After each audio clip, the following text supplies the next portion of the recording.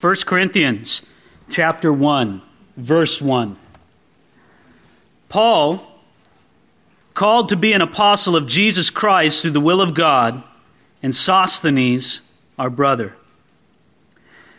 Now, the Apostle Paul is following here the normal pattern for writing a letter in ancient times. When we write a letter, generally we put to who it's to up at the top, and we put who it's from at the very bottom. That's not how they did it in the ancient world. Their format for writing a letter was you would start out by saying who it was writing the letter. Then after you introduced yourself, you would introduce who it was that you were writing to. And the person is Paul. It would be fruitful for us tonight, though we're not going to do it. It would be fruitful for us just to give a summary of the life of Paul. This most amazing man. This man who was used in such a remarkable fashion by God to be one of the true trailblazers of the early church. But Paul had an extensive history of contact with the city of Corinth.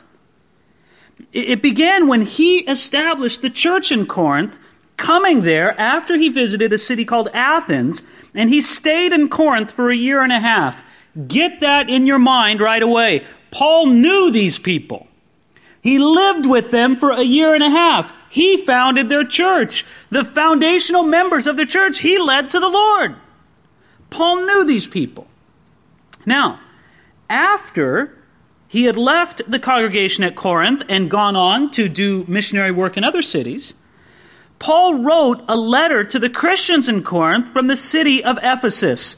We do not have this letter. It's mentioned for us in 1 Corinthians chapter 5, verse 9. This letter's lost. Now, don't let that trouble you. We shouldn't think that everything that Paul ever put his pen to was inspired Scripture. His laundry list was not inspired Scripture. His greeting card list was not inspired Scripture. No, those things which were genuinely, perfectly inspired by the Holy Spirit were preserved. So Paul wrote a letter to the Christians in Ephesus, but that letter's lost. Then Paul received reports from people in Chloe. Chloe is a woman we're going to be introduced to in the future verses. He received reports from people in Chloe's household about disturbances in Corinth. People came to him and said, "Hey, Paul, bad things are happening back at this church that you founded." And they probably also brought to him a lot of questions and issues that were going on in the hearts and minds of the people, the Christians, I should say, of the city of Corinth. So Paul wrote 1 Corinthians to respond to these reports. Now, some letters in the New Testament are majestic in that they set out a whole system of theology. Ephesians is like that. Romans is like that. They weren't written to address any particular problem. They were written to address grand theological issues. 1 Corinthians is not like that. 1 Corinthians is a letter that was meant to put out fires. There were problems blazing at the Corinthian church. And Paul is writing this letter saying, hey, wait a minute. Let's think about some of this stuff and let me show you a better way. But remember that because of all the time that Paul spent in the city of Corinth and because of all the letters he wrote to them, we know more about the Christians at Corinth than we know about any other church in the New Testament. Now notice how Paul describes himself in verse 1. He says, Paul, called to be an apostle of Jesus Christ through the will of God. Now, I don't know if it's evident in your Bible, but in my Bible, those words to be in the phrase called to be an apostle are in italics. You know what that means? It means that those are inserted by the translator. The original text literally reads, Paul, a called apostle. You see, at the very outset of the letter, indeed in the very first few words, Paul is fearlessly declaring his apostolic credentials. Now, if you read 1 and 2 Corinthians carefully, you come away understanding something. That Paul's standing, that Paul's authority as an apostle was not appreciated among the Christians of Corinth. They didn't respect Paul very much. And so Paul's laying it on the line. He says, listen, let me make something perfectly clear in the first few words I write to you. I am a called apostle. That's the kind of apostle I am. He says, I know I'm not like one of the 12 apostles. By the way, I think some people really use that against Paul. You're not one of the 12. You didn't walk around with Jesus. You're not Peter, James, or John. Come on, Paul. You say, listen, I have a calling no less than theirs. As a matter of fact, Paul says, Paul, a called apostle, look at it in verse 1, of Jesus Christ through the will of God. You see, Paul has already begun contending with the Christians at Corinth. He's already figuratively grabbed their lapels and say, you better believe I'm an apostle, and I'm an apostle not because a bunch of people elected me, not because previous apostles appointed me. I am an apostle because Jesus Christ called me an apostle because of the will of God, not the will of any man. Now, what is an apostle of Jesus Christ? In 1 Corinthians chapter 15, Paul will deal more fully with what makes a person an apostle. There's a movie out right now called The Apostle. And it's a very sympathetic portrayal of a Pentecostal preacher who decides to call himself an apostle and go around. And he may have been a preacher and he may have been a church organizer, but in biblical terms, he's certainly no apostle. We're going to learn more about that in 1 Corinthians 15. But, however, we can just learn something right now, just from the basic meaning of the Greek word. The Greek word is apostolos, and we just transfer it over into English and call it apostle. But the Greek word apostolos literally means a special ambassador. Paul was a special ambassador of Jesus Christ to the world and to the church. It's as if Jesus sent him and said, Paul, I want you to be my special ambassador to the world. I'm going to use you to speak to the nations, just like our nation would send forth an ambassador to speak on the behalf of our president to somebody else. So Paul has been sent forth by Jesus Christ to speak on behalf of Jesus to the world and to the church. I think it's remarkable that you can't get past the first few words of the letter without understanding that Paul is thinking about the critical issues that he needs to communicate to the Corinthian Christians. This is a letter that Paul has thought very carefully about. So he says, Paul, called to be an apostle of Jesus Christ through the will of God, and Sosthenes, our brother. Now this man Sosthenes is a very interesting man, and he's perhaps mentioned for us in Acts chapter 18, verse 17, as the head of the Corinthian synagogue, who was beaten because he persecuted Paul. Let me paint the scenario for you, and if you want to do some background reading on this, when you go home, read Acts chapter 18.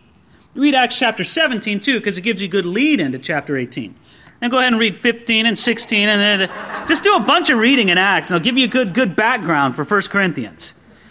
But when Paul first came to Corinth, the ruler of the synagogue, who was sort of like the pastor over the synagogue, the ruler of the synagogue was a man named Crispus. But you know what happened to Crispus? Crispus got saved. Crispus believed on Jesus. And you know what happened to his job as ruler of the synagogue when he trusted in Jesus? He got fired. So they replaced him. They replaced him with a man named Sosthenes. Now, Sosthenes was a Jewish leader, the leader of the synagogue in the city of Corinth, and the Jews were persecuting Paul and the other disciples.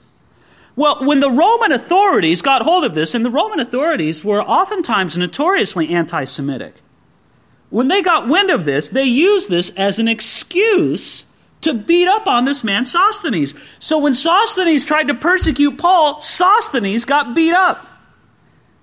And that's the last that we hear of him in the book of Acts. But who is with Paul writing to the Corinthians? Sosthenes. Wouldn't you love to know that story? Can't you wait to get to heaven, meet this guy Sosthenes, and say, wait a minute. You're getting beat because you tried to persecute Paul, and the next thing we hear about you is that you're saved and that you got to tell me that one. And you'll sit down over a cup of coffee or the heavenly equivalent, and he'll tell you all about it. Now, it would be common in the ancient world to dictate a letter to a scribe who would write it all down. It's probable that Sosthenes was Paul's penman for this. Paul dictated it, Sosthenes wrote it, because Paul doesn't speak in the we very much. It's not as if Sosthenes was a significant collaborator, but he was probably the penman for the letter. So Paul says, Sosthenes, take a letter. We have to write to our friends in Corinth. And so he brings that up in verse 2. To the church of God, which is at Corinth, to those who are sanctified in Christ Jesus, called to be saints, with all who are in every place, called on the name of Jesus Christ our Lord, both theirs and ours. Now notice this. Who is the letter written to? To the church of God. Now, most people today associate the word church with a building where Christians meet. And I suppose we could work really hard to buck that. But it's just kind of ingrained in our speaking, and I don't know if we're ever going to get very far away from that. It's just the way most people think. But the Greek word that's translated church here is the Greek word ekklesia. And it's a non-religious word. It was a non-religious word for an assembly of people. Typically, people who were gathered together for a specific purpose. It wasn't just like a mob, but it was a group of people gathered together for a certain purpose. An assembly is a good translation of the word. Now, this Greek word ekklesia that we translate church, it has both a Gentile and a Jewish background. When you said ekklesia to a Gentile, they thought oftentimes of like a political gathering or a social gathering or some kind of gathering of people who were got together for some civic or certain purpose. When you said ekklesia to a Jew, they knew from their Greek-translated Jewish Bible, the Septuagint, they knew from that there are several times in the Old Testament where the congregation of Israel, where the nation of Israel was called the ekklesia of the Lord, or the ekklesia of God. So when Paul says the church of God, it immediately conjures up images. But I'm fascinated by the fact that the church was a secular term. So he just doesn't say to the ekklesia in Corinth, because that could refer to anybody. He says to the church of God, which is at Corinth. But notice this. This isn't the only church of God. This is the church of God, which is at Corinth. These are the believers gathered together there. And then he uses that word there, that phrase, that lets us know where they're at Corinth. My friends, Corinth was one of the great cities of the ancient world. And I just hope in a few moments here, just to paint a picture, and I do hope you'll listen and pay attention, because this is essential for our understanding of this book. Corinth was a community very much like Southern California. It was prosperous, it was busy, it was growing. It had a deserved reputation for the reckless pursuit of pleasure. Corinth had a rich ethnic mix of people populating it. It was a center of sports. It was a center of government. It was a center of military. It was a center of business. Now, Paul first came to the city of Corinth about 9 years before he wrote this letter, in about the year 50 A.D. By the time Paul had visited, the city had already been famous for hundreds of years. Ancient writers considered Corinth to be rich and prosperous, always to be wealthy and great. Now, in the year 146 BC, again, that's about 100 years before, it's about 200 years before Paul came there. About 200 years before Paul ever came to the city, Corinth was completely destroyed by the Romans. But Julius Caesar rebuilt the city 100 years later. So, about 100 years before Paul was born, the city was rebuilt, and it was glorious. Now, many different things made the city of Corinth famous. There was pottery and a material called Corinthian brass, which was a mixture of gold, silver, and copper. And the Corinthian brass was known all around the world as being a famous material used in cups and vessels and such. World-renowned athletic contests known as the Isthmian Games were held at the Temple of Poseidon in Corinth every 2 years. The Isthmian Games were second in status only to the Olympic Games. That's how famous they were in the ancient world. There were temples to Athena, Apollo, Poseidon, Hermes, Isis, Serapis, and Asclepius. Among others, all of those had temples to their honor in the city of Corinth. But the most prominent religious center in the city was the temple of Aphrodite. And the temple of Aphrodite had in its employment more than 1,000 female prostitutes/priestesses in their service. In other words, there were 1,000 female prostitutes who were the so-called priestesses of the temple of Aphrodite, and you would worship, so to speak, Aphrodite by employing the services of one of these temple prostitutes. Now you might say, wow, I mean, that's a pretty rough trade, but you see, there were a lot of sailors always in Corinth because of its location. Corinth was situated, because of its unique location, it was situated on a very narrow neck of land on a peninsula. And instead of sailing all around the peninsula, what sailors would do is they would stop at the one end of the peninsula, and then they would cut overland and avoid going around the whole peninsula, and overland was through the city of Corinth. There was a 4.5 mile wide track that was called the Diolkos, over which vessels were dragged upon. In other words, they would take these boats out of the water, put them on a track, and roll them for 4.5 miles, and you'd go right by the city of Corinth, and so there were sailors in town all the time. Because by doing that, you escaped a very treacherous place of navigation. This place was so bad that you escaped. It was called Malea. They had proverbs like saying, let him who sails round Malea forget his home, and let him who sails around Malea first make his will. So if you could avoid it, you would. And you avoid it by docking at Corinth, dragging your boat overland, and then picking it up on the other side, putting it back in the water, and sailing across. So this would take a few days. There were always a lot of sailors with time to kill in Corinth. And so the Corinthian people, just because of the whole setting, the prosperity, the travelers, the commerce, all of these things joined together, made the Corinthian people known around the world for their partying, their drunkenness, and their loose sexual morals. The Greeks made up a word, Korinthozomai. And it was well known in the Roman Empire. You know what the word Korinthozomai meant? It meant literally to live like a Corinthian. And when you said, dude, you're a Korinthozomai, that was a cold put down. You meant to that person, you are sexually out of control. You are totally promiscuous. If you called somebody, if you said to somebody, you live like a Corinthian. Now, whenever they showed a Corinthian on the stage in a Greek play, the Corinthian was always drunk. It was like the standard gag. Here comes the Corinthian, and he'd be falling down drunk. My friends, this was the deserved reputation of the Corinthian city all around the world. Gordon Fee, in his commentary, speaks about Corinth's sexual immorality. He says, quote, the Asclepius room in the present museum in Corinth provides mute evidence to this facet of city life. Here on one wall are a large number of clay statues of human genitals that have been offered to the god of healing for that part of the body, apparently ravaged by venereal disease. And then Fee sums up his analysis of Corinth by writing this, quote, all of this evidence together suggests that Paul's Corinth was all at once New York, Los Angeles, and a Las Vegas of the ancient world.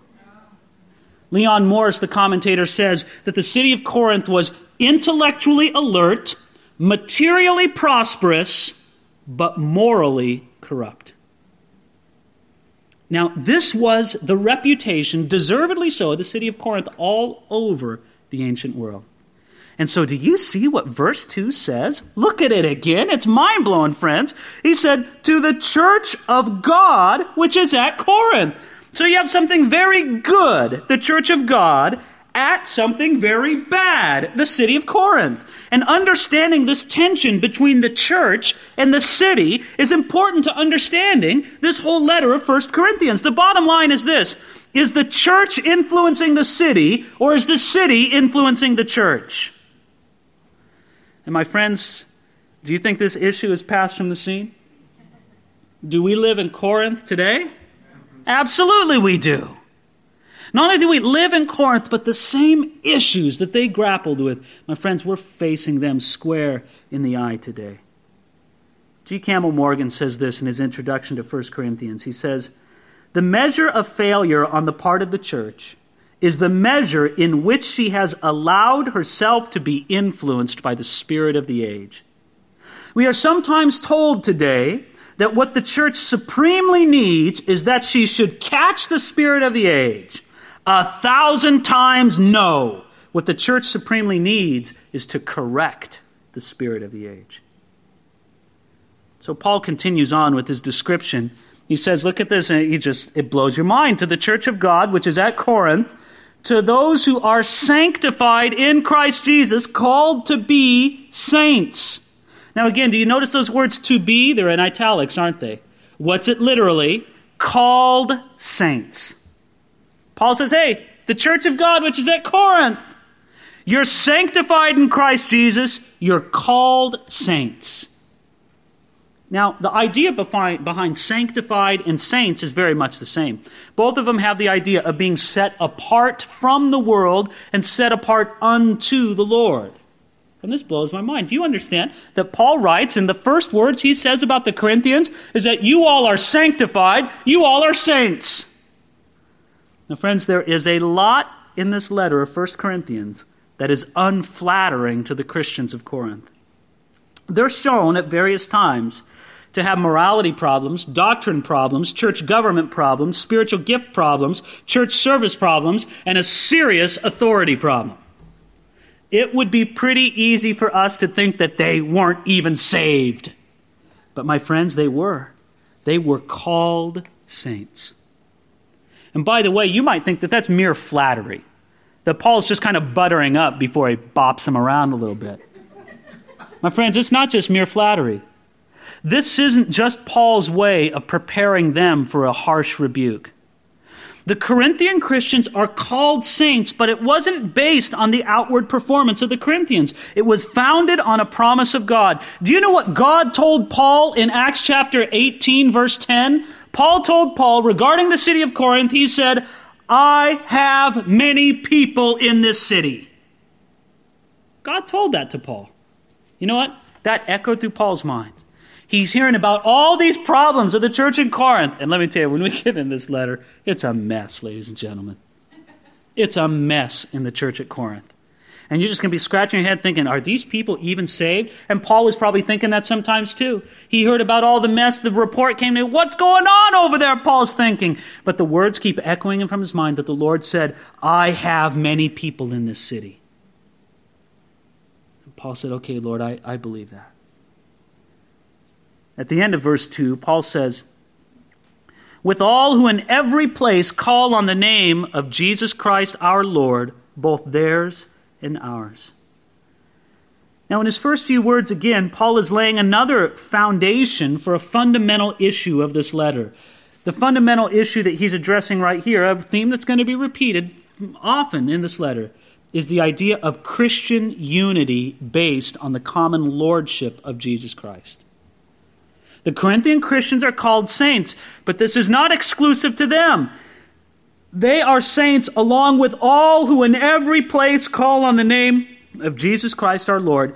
Jesus is their Lord and our Lord, and because we share a common Lord, we share an essential unity. So now he greets them in verse 3, saying, grace to you and peace from God our Father and the Lord Jesus Christ. Customary greeting of Paul's. There's a lot that could be said about it. We'll go on, just understand. This is a customary greeting of Paul, greeting them from both the Roman world, saying grace, and the Hebrew world, saying peace or shalom. Now, in verse 3, he goes on and he says, grace to you and peace from God our Father and the Lord Jesus Christ. Let's remember that Lord Jesus Christ is not the first, middle, and last name of Jesus. Properly speaking, you wouldn't go up to Jesus and say, Mr. Christ, may I speak with you? Reverend Christ? No, not at all. Lord is a title. And it's a title that connects Jesus to Yahweh in the Old Testament. It's one that proclaims his deity. Lord is a title. Jesus is his name, the given name, which of course is a Greek translation of the Jewish name Joshua. And so, Lord, Jesus, and then the last part, Christ. That's another title for Jesus, meaning Messiah. And so when we say Lord Jesus Christ, we're basically saying God, Jesus, Messiah. It's commonly repeated here in the letter. Verse 4. I thank my God always concerning you for the grace of God which was given to you by Christ Jesus, that you were enriched in everything by him in all utterance and in all knowledge, even as the testimony of Christ was confirmed in you, so that you come short in no gift, eagerly waiting for the revelation of our Lord Jesus Christ, who will also confirm you to the end, that you may be blameless in the day of our Lord Jesus Christ. God is faithful, by whom you were called into the fellowship of his Son, Jesus Christ our Lord. I'm blown away. The first thing that Paul does in this letter, after the greeting, after the brief introduction, is he says a prayer of thanksgiving for the Corinthians. Now, friends, let's just get down to where the rubber meets the road. In the coming weeks and in the rest of this letter, Paul is going to spend most of the letter rebuking sin and correcting error. Yet he is still sincerely thankful for God's work in the Corinthians. You know, a lot of times those people who feel like their calling in the body of Christ is to rebuke sin and to correct error. And I suppose there is definitely a need for that in the body of Christ. I mean, there is a need for people to have a calling to rebuke sin and to correct error. But I think they should follow Paul's example. They should communicate encouragement with their rebuke. And the first words that Paul wants the Corinthians to hear after his introduction is, I'm thankful for you guys. And specifically, Paul thanks God, notice it in verse 4, for the grace of God which was given to you by Jesus Christ. Every good thing that the Corinthian Christians have from God has come to them by grace. God has given to them freely by his own reasons. And notice the effect of grace in the life of the Corinthian Christians. Verse 5 and 6, he says, you were enriched in everything by him, in all utterance, in all knowledge, and the testimony of Christ was confirmed in you, and that you come short in no gift. And then finally, they're waiting for Jesus' return, eagerly waiting for the revelation of our Lord Jesus Christ. Friends, let's look at these good points about the church of Corinth. They were a rich church. First of all, they spoke about Jesus and they knew Jesus. That's what it means. You were enriched in everything by him in all utterance and knowledge. They talked about Jesus and they knew about Jesus. Well, that's something to be thankful, right? Well, you could have a church that's, dead on, or there's nothing goofy going on here. Boy, we're right on the line, but nobody talks about Jesus. The people don't leave the doors of that church talking about Jesus. That's not how it was at the Corinthian church. Sure, they had their problems. But friends, they talked about Jesus. I'll tell you what else that they had. They were abounding in spiritual gifts. Did you notice it here? It says here in verse 7 that you come short in no gift. Well, that's an impressive thing too. And then finally, they lived life in anticipation of Jesus' coming. Verse 7 says that they were eagerly waiting for the revelation of our Lord Jesus Christ. The work of God could be seen in the Corinthians by what they were saying, by what they were learning, by a supernatural element in their lives, that's the gifts of the Holy Spirit, and by their expectant anticipation of Jesus' return. And friends, those are pretty impressive things. I think a lot of our churches today could do with a lot more of those things. So when Paul looked at the Corinthian church, he could say, listen, these people proclaim Jesus. They know about Jesus. There are the supernatural gifts of God among them, and they're excited about Jesus' return. My friends, whatever problems that the Corinthians had, they had some pretty impressive strong points. You just wonder if that much can be said about many churches today. It would be very easy for us to be prideful and say, well, we don't have the Corinthians' problems. Yeah, but do we have their positives? Yeah, fine. You can say, well, we don't have their problems. But friends, do you have the positives that the Corinthian church had? Yet these positives were no great credit to the Corinthian Christians themselves. These positives were the work of the grace of God in them. Can you notice one thing here? It says in verse 7, that they came short in no gift.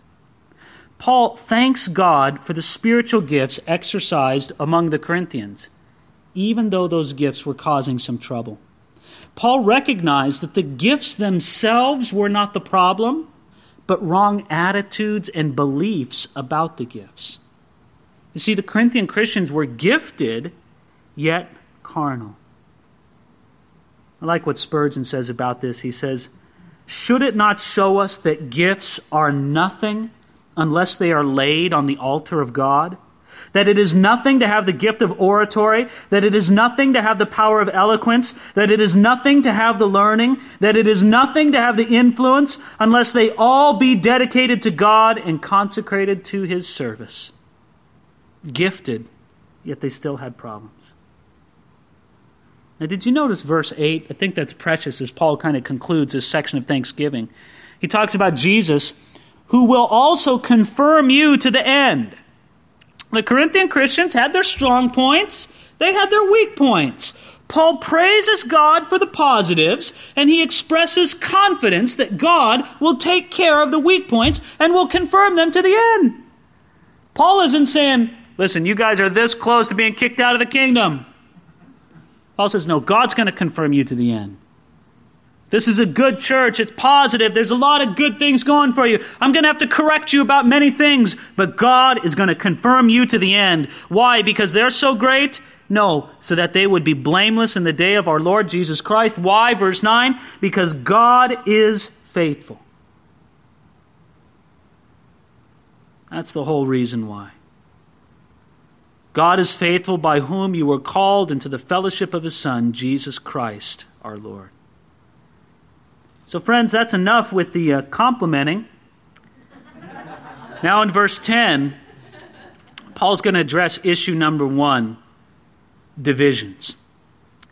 He says, now I plead with you, brethren, by the name of our Lord Jesus Christ, that you all speak the same thing, and that there be no divisions among you, but that you be perfectly joined together in the same mind and in the same judgment.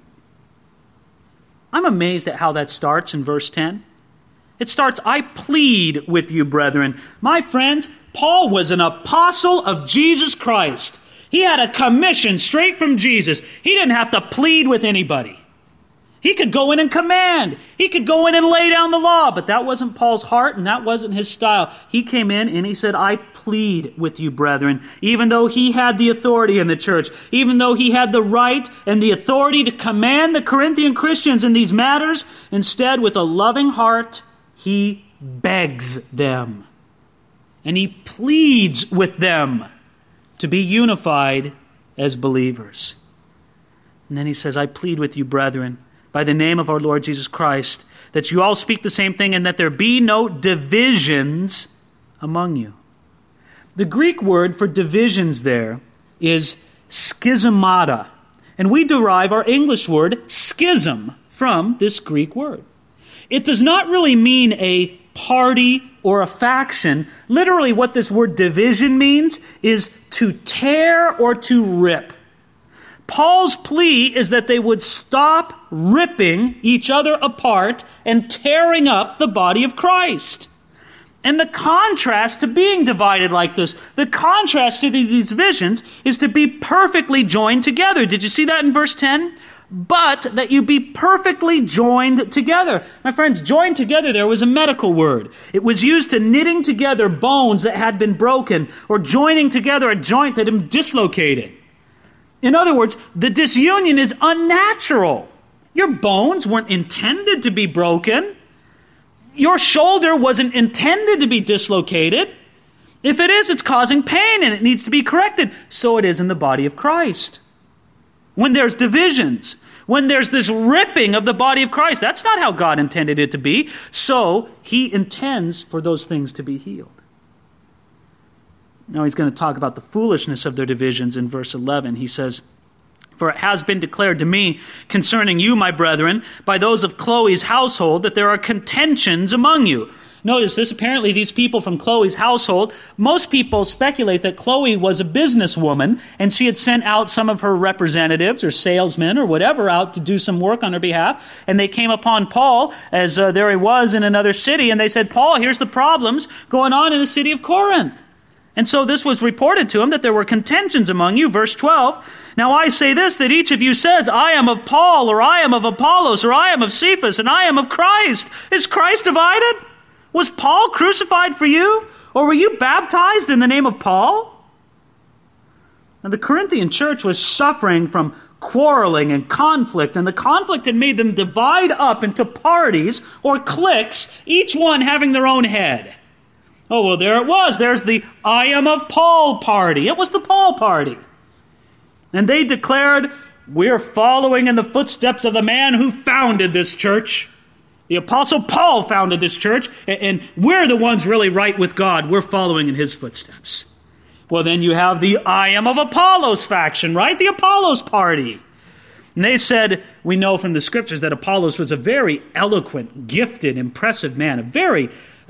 Just a very impressive man. And Paul wasn't very impressive. So the Apollos party said, we're following in the footsteps of a man who's great in power and in spiritual gifts. And he's an impressive man. We're the ones really right with God. No, and then you had the Cephas party. Everybody's saying, I am of Cephas. Cephas is another name for the Apostle Peter. So you had the Peter party, and they're the ones who said, listen, we're following in the footsteps of the man who's the first among all the apostles. Jesus gave him the keys to the kingdom of heaven, and he's our man. We're the ones really right with God. And then here's my favorite one. I am of Christ. You know, the Jesus party. They said, you guys are so carnal. You're following after mere men. We're following in the footsteps of one no less than Jesus himself. We're the ones really right with God. My friends, I want you to notice something. Neither Paul, nor Apollos, nor Peter, nor Jesus were there in the Corinthian church trying to rally a party around themselves. This was not about Paul, it was not about Peter, it was not about Apollos, and it certainly wasn't about Jesus. The Corinthians boasting about their party leaders was really boasting about themselves. The point wasn't Paul's so great, it's I'm so great for following Paul. It's not that Jesus is so great, it's that I'm so great for following Jesus. I'm more spiritual than you. You guys got it all wrong. Now, I need to make a point here, and I think it's a very important point to make. Division is ungodly, but it is not wrong to make distinctions between churches and ministers. My friends, God has made different churches and different ministries with different callings and different characters because the job of preaching the gospel is too big for any one person or any one group. And so there would be nothing wrong with a person saying, you know what, I really liked it when Apollos was here preaching. For some reason, I got a lot more out of his preaching than I did out of Peter's. That would not be wrong. That's just making a distinction. Because you know what, there's somebody else in the group who says, boy, I don't know where you get that. I got so much more out of Peter than Apollos. Then why do you think God has an Apollos and a Peter and a Paul? Because no one person can minister to everybody. I like what Spurgeon said. He said, I bless God that there are so many denominations. He said, if there were not men who differed a little in their creeds, we should never get as much gospel as we do. God has sent different men to defend different kinds of truth. But Christ defended and preached all. Christ's testimony was perfect. But we're not. And so it's not wrong to make distinctions. It's one thing to prefer one minister to another, but we cannot divide into cliques behind one minister or another. That's where it becomes sinful. That's where it becomes divisive. And so he addresses this in verse 13 by simply saying, is Christ divided? Okay, tell me what party Jesus belongs to. What, Jesus belongs to your party, but he doesn't belong to this party? Is Christ divided? These cliques were ignoring the truth of the unity over all diversity in the church, even though all the cliques were being done in the name of spirituality. My friends, spiritual elitism is abhorrent no matter whose name it is practiced in. And it's almost an irresistible temptation for whatever group you're a part of. I look at Calvary Chapel and the Calvary Chapel movement, and I look at how God has used this movement to impact a whole generation, and I praise God for it. But God forbid if I or if anybody else should go around thinking that Calvary Chapel is the only place where God is working, the only place where God is moving, that's the only spout where God's glory comes out. Now, I love the philosophy of ministry and the style of ministry and the distinctives of ministry of Calvary Chapel. And for me, I know that's what God's called me to, and I know that that's the ministry focus that He wants me to have. But God bless my brothers and those of other groups who are doing other things. God bless them. Paul's going to speak about this issue even more carefully, but it's very important that we don't get a spiritual elitism. There's a story about an old, contentious Quaker who went from one church to another, one meeting to another, and he never found the true church. So someone once asked him, well, what church are you in now? And he said, oh, I found the true church at last. And the guy said, wow. He goes, how many belong to it? He said, just my wife and myself. And I'm not so sure about her sometimes. So he said, well, that's what it's going to be if you're going to be that particular, isn't it? Now, what I think is really funny in verse 13, and I tell you, this is one of the reasons why I just cherish the letters of 1st and 2nd Corinthians so much. They show a humor that Paul has that I think is just striking. Look at verse 13. Paul says, is Christ divided? And then he says, was Paul crucified for you? Were you baptized in the name of Paul? I mean, you got to think that Paul's cracking up as he's saying this. Because you guys are so foolish. How could you ever have a party after me? Do you think I was crucified for you?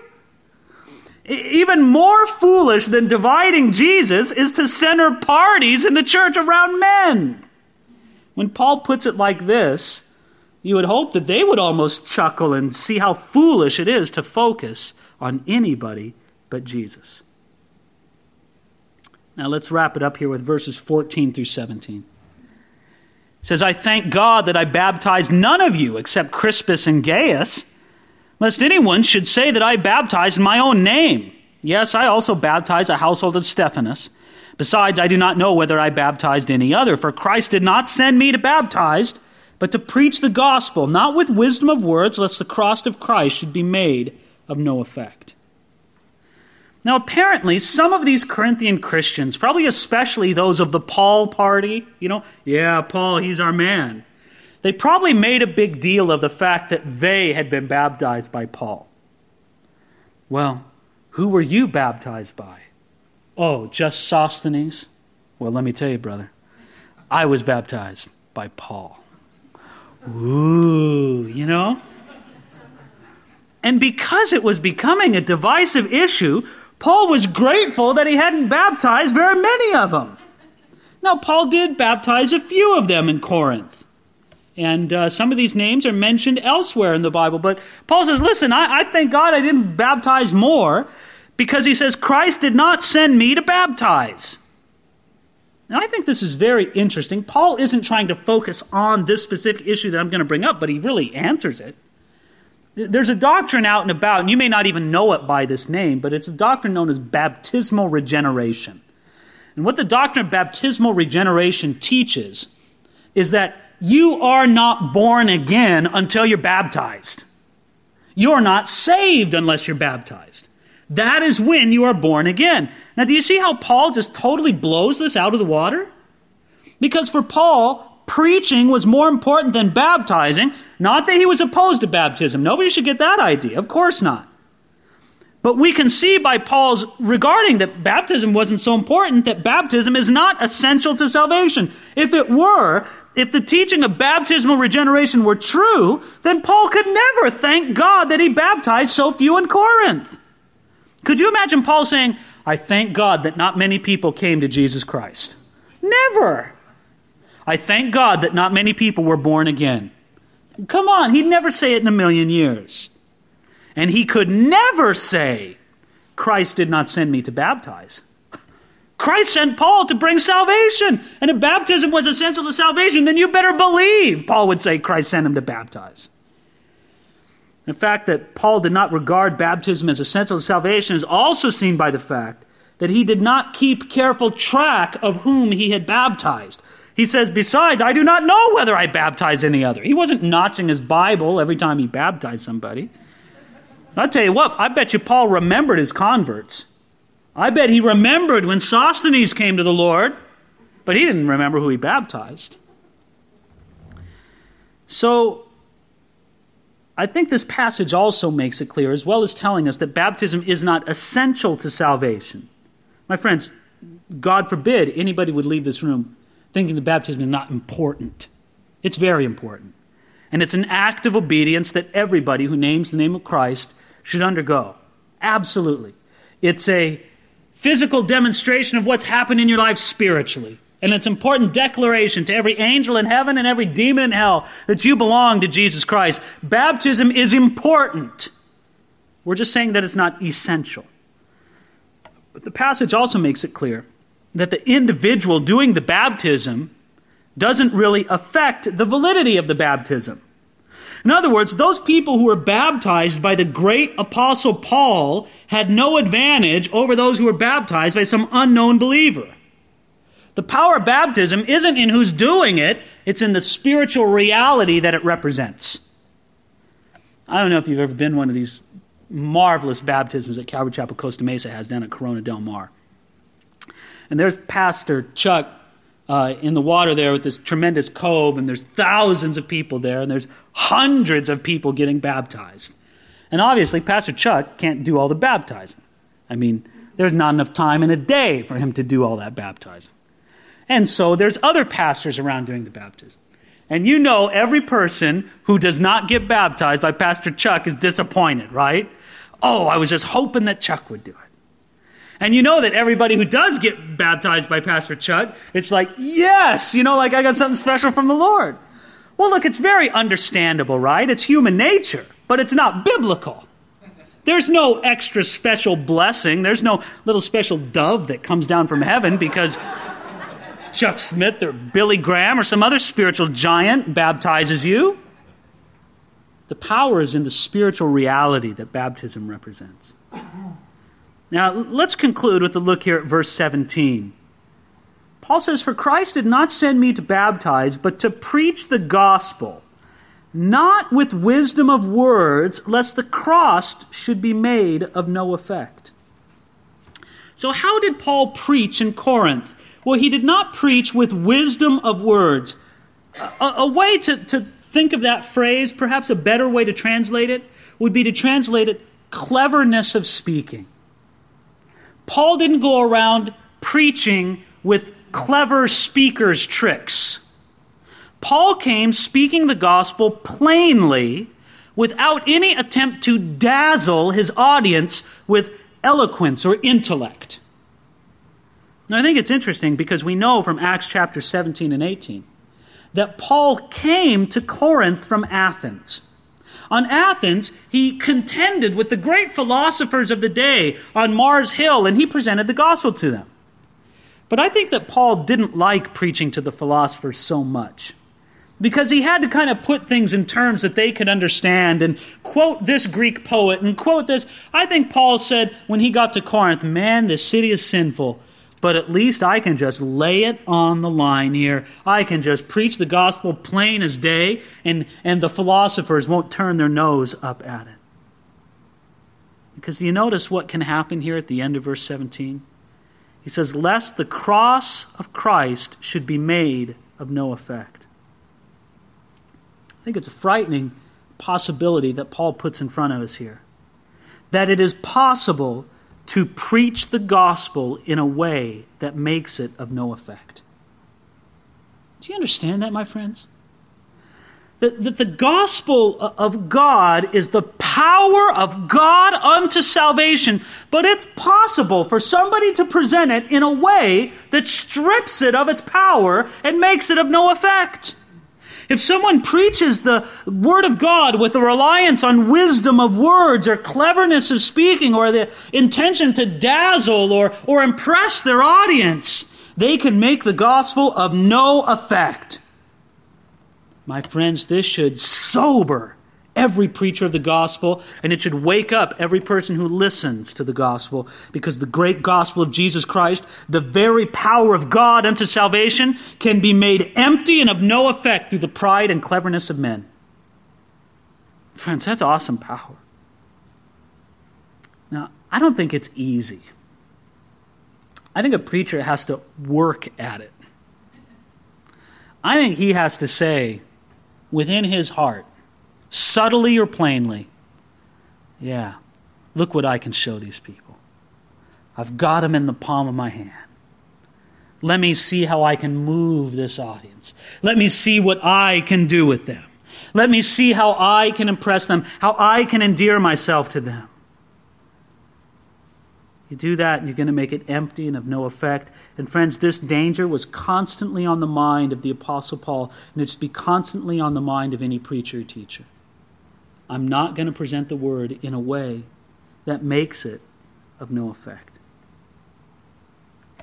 Friends, let's come back just in conclusion to this whole issue of divisions.